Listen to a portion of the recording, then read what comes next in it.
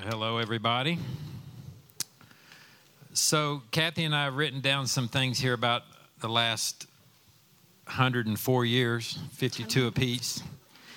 So just hoping that tonight you can connect some of the dots. And we just wanted to say that if there's any part of our story that you have questions about, feel free to ask later on. Or if there's something that wasn't real clear or resonated with you, feel free to stop us, introduce yourself, and we'd be happy to share. Right. Do we have to turn? Oh, never mind. We don't have to turn it on. Okay. So my name is Mark Thomas, and this is my wife, Kathy. We've been married for 31 years. We have 2 children and 4 grandchildren. I grew up in Dallas in a home where we knew that we were loved, but to say that it was difficult would be an understatement. I accepted Christ at age 11. If you're looking for someone or something to blame for the way things have turned out, you're not going to hear that from me tonight. Although I was affected by my childhood, poor choices are what led to the life I chose to live. Prideful, lustful, self-centered, and selfish would be adjectives that described me. It was pretty much all about me.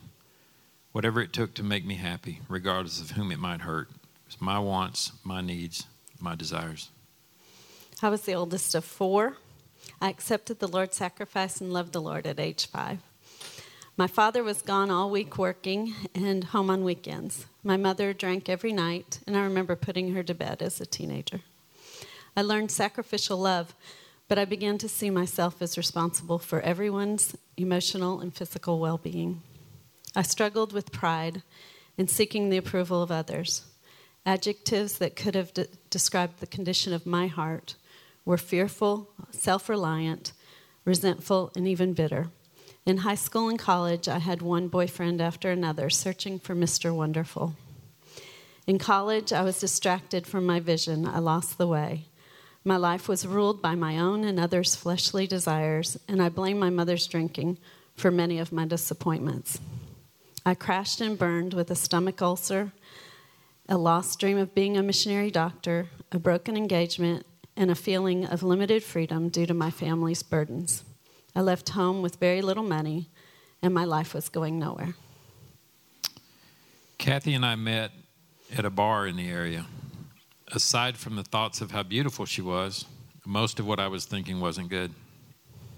At the time that we met, and for several years prior, my life consisted of daily pot smoking and unhealthy relationships. I was nice, sweet, charming, attentive, and caring, all to woo and to gain Kathy's affection. All directed by impure motives. Excuse me. Just take it off. There you go. Lust was taking over. Although Kathy knew about some of my less desirable side, I was hiding the extent of it. I lied and misrepresented myself, which caused her not to know who I really was. Little did I know how God would use Kathy in our marriage to bring me back to Him. I was looking to Kathy to fulfill all my life. At first, she was meeting all of my expectations, but they would only grow to the point of being unrealistic and insatiable, which would eventually result in a lot of conflict. I was selfish and oblivious as to how this was affecting anyone else. I met Mark on May 19th, 1984, 32 years ago. My roommate invited him home with us. I would not have given him a second look.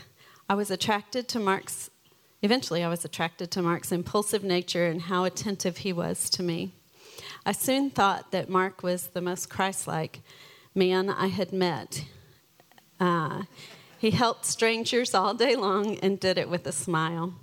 We soon were not spending a day apart. It seemed like we had so much in common, like all of our hopes and dreams and desires. I thought I had found Mr. Wonderful. It was all too good to be true. We had a hurried courtship, and our focus was on each other. I wanted to make Mark happy, so that included satisfying his sexual desires. We became pregnant, and I had a miscarriage. I believed God was punishing me for being immoral. I learned that the Lord gives life, and He takes it too. We became pregnant again, and then we were married 8 months from the day we met on January 19th, 1985. I learned it was more difficult to do things backwards as I felt ridiculed and embarrassed about being pregnant before marriage. Our son was born 6 months later, and he was confirmation that God blesses those who turn back to him. He was a wonderful little boy, adored by both of us. I really began to have a strong relationship with the Lord again. Mark's relationship with the Lord seemed to be waning. So pretty early on, we got pregnant. And I remember having to tell Kathy's parents that she was pregnant, and man, that was the hardest thing I've ever done. But her parents handled it with mercy and grace. I made promises to Kathy and her father that I didn't keep, to marry in the church that she'd grown up in and to raise our family in that church. So at 21, our son was born. I was so excited. It was an exciting time for me. Because I was excited about providing for him what I didn't have growing up. I quit using drugs and became completely focused on work. I was trying to prove that I could make this right. I had no men in my life that were good influences, and I didn't seek godly men or good role models.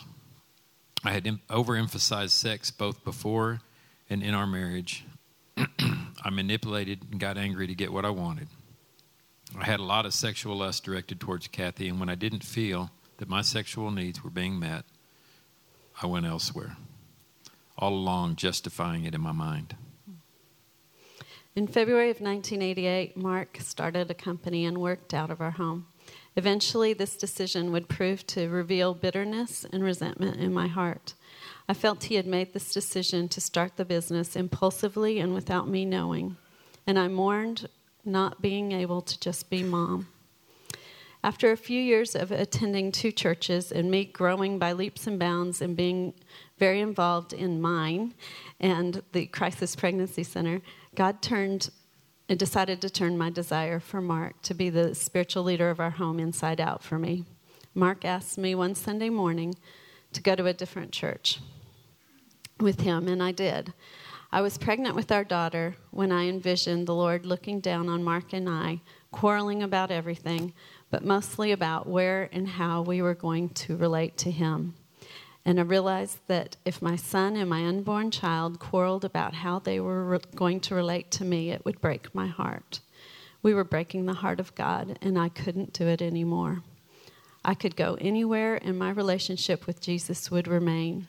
My pregnancy was very difficult, but I experienced God's healing love in the miracle of our daughter's healthy birth in 1989. She was full of life and joy and a delight to everyone. We attended that church for 25 years, and I saw the Lord meet the desires of my heart. And Mark is truly the spiritual leader of our home. The Lord has blessed our lives. So we started attending a church together where I began to allow men into my life that discipled me. This is when I began to truly make God the Lord of my life, and I grew a lot. Proverbs 18:24 says, "A man of many companions will come to ruin, but there is a friend that sticks closer than a brother." One night, in the middle of one of my manipulative episodes, the Holy Spirit spoke through Kathy, and she said that it was as if I had a spirit of lust in me. She spoke the truth in love. At that point, I was at the end of myself. It hit me hard, and so later that night, I cried out to God, and He was faithful. He delivered me from it. That night, God showed me that a life of not guarding my eyes or my heart had allowed lust to take up residence in me, and that apart from Him, I would only revert back to where it had all started. Galatians 6:7-8 says, "Do not be deceived. God cannot be mocked. A man reaps what he sows. The one who sows to please his sinful nature, from that nature he will reap destruction. The one who sows to please the Spirit, from the Spirit he will reap eternal life."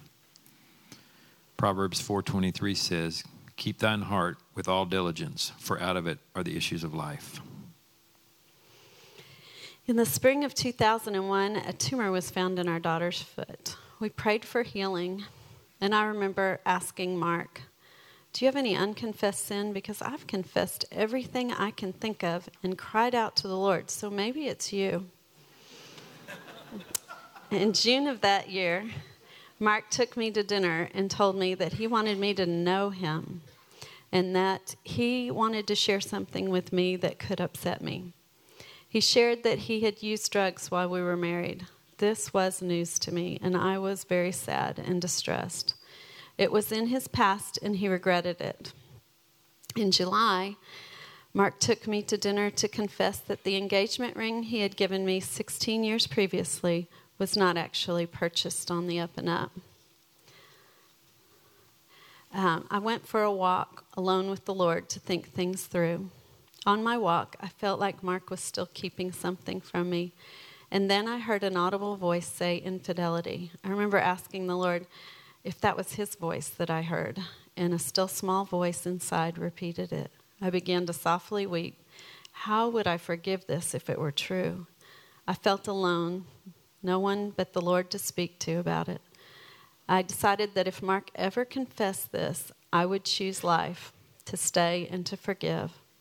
A few weeks later, Mark confessed to having been unfaithful since we were first married, and on many occasions. I told him that the Lord had already revealed to me his unfaithfulness and that I was choosing to forgive him and to work things out. Romans 5:8 had been my verse that I clung to during this time. God had demonstrated his own love towards us in that while we were still sinning, yet sinners, Christ died for us. I knew that if I were ever going to become like Jesus, Christ-like, I would have to forgive like he does. Mark was ecstatic and wanted to tell everybody how God had prepared me for his confession and how I had forgiven him. I was devastated. I had just learned that what I had only reasoned through was actually true. I asked that we not share it with everybody just yet. I struggled with why God allowed this to happen. After all, I was living sacrificially for him. If he loved me, why didn't he prevent Mark from being unfaithful? A couple of mornings later, in my quiet time, the Lord revealed to me that I had a pride issue. I was full of self-righteousness and pride, knowing that I had not fallen into temptation. Mark's brother was coming that morning to visit with his new bride, so I was putting stuff in the attic when the attic stairs collapsed, sending me several feet through the air and landing me on my neck.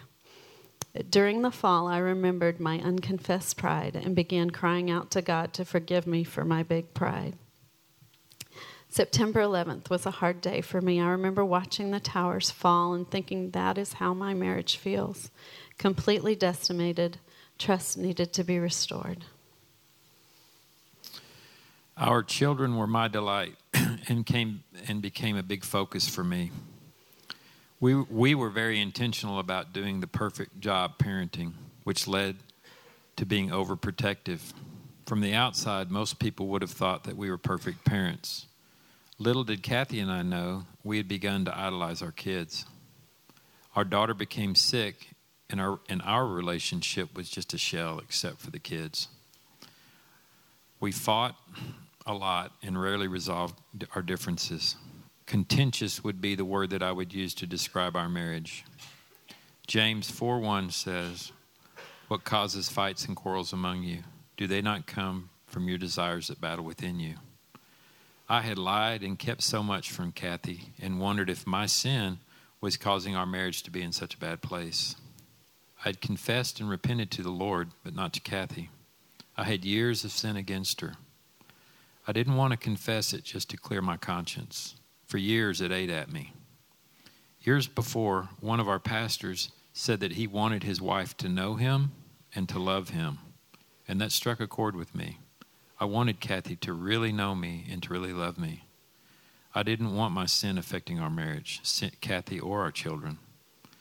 I knew that it was a risk and wondered what would happen if she didn't like me anymore once she knew me. Was this even something that I should tell her because it may devastate our marriage? I prayed through it and sought out godly counsel, and I thank God today that he didn't allow my conscience to be seared. Psalms 32:1-4 said, "Blessed is the one whose transgressions are forgiven, whose sins are covered.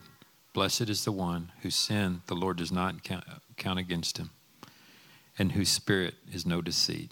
When I kept silent, my bones wasted away through my groaning all day long.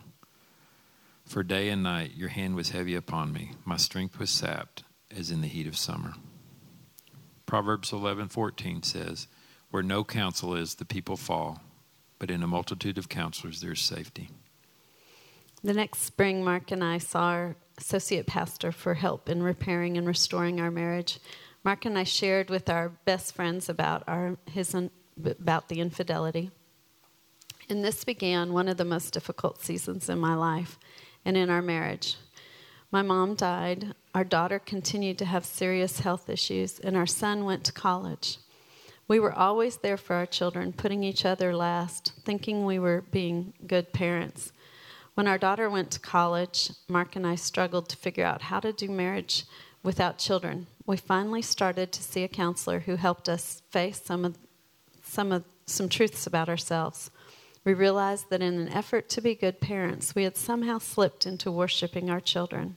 We really struggled as the Lord and our daughter pried our fingers off her day-to-day life. Kathy and I began to face the fact that we had swept many of our conflicts under the rug in the busyness of life and in the pursuit of our children. Kathy had to learn to trust that I was for her and that I wanted to grow in hearing her concerns seriously. I had to learn to trust Kathy that she was for me and that she wanted to grow in celebrating with me what brought me joy. For the next 3 years, we worked on our marriage and we worked on rebuilding our relationship with our daughter long distance. We found ourselves still struggling with communication and conflict difficulties.